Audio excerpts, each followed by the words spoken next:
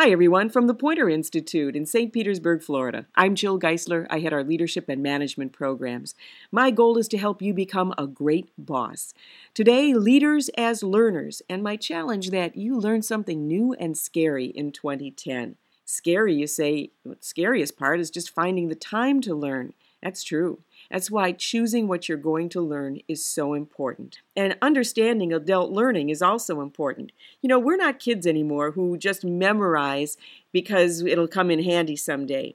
Adults choose to learn when they perceive a gap between where they are and where they need to be.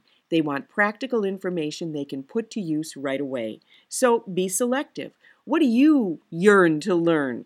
What would your employees really like you to learn so that you could help them do their jobs even better? Next, you need to know your default style of learning. We're all different, and as adults, we want to learn our way.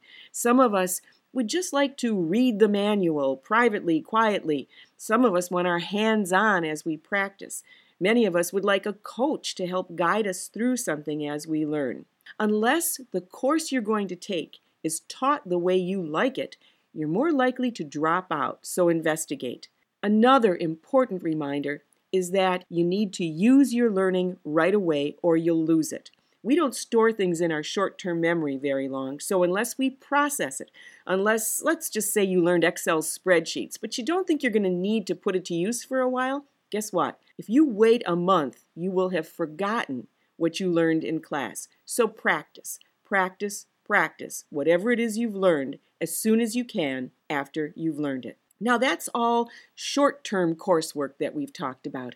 I've also heard lately from a number of people who are thinking about going on for graduate degrees even while they keep their jobs. Now, I did that between 2002 and 2004. So here's my advice to you. First of all, go for it.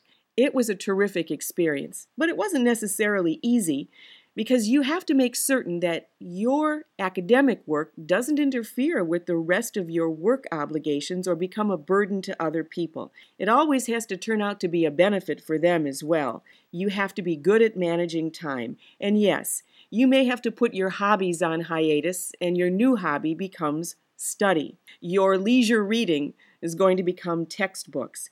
But as all this happens, don't step away from your family. And don't let the pressures of having a lot more deadlines in your life turn you into a person people don't want to be around. You know, it took about 2 years for me to get that master's, but as I look back on it, now it seems like just a blink in time, and one that was well worth the effort. I'm Jill Geisler on the faculty of the Poynter Institute.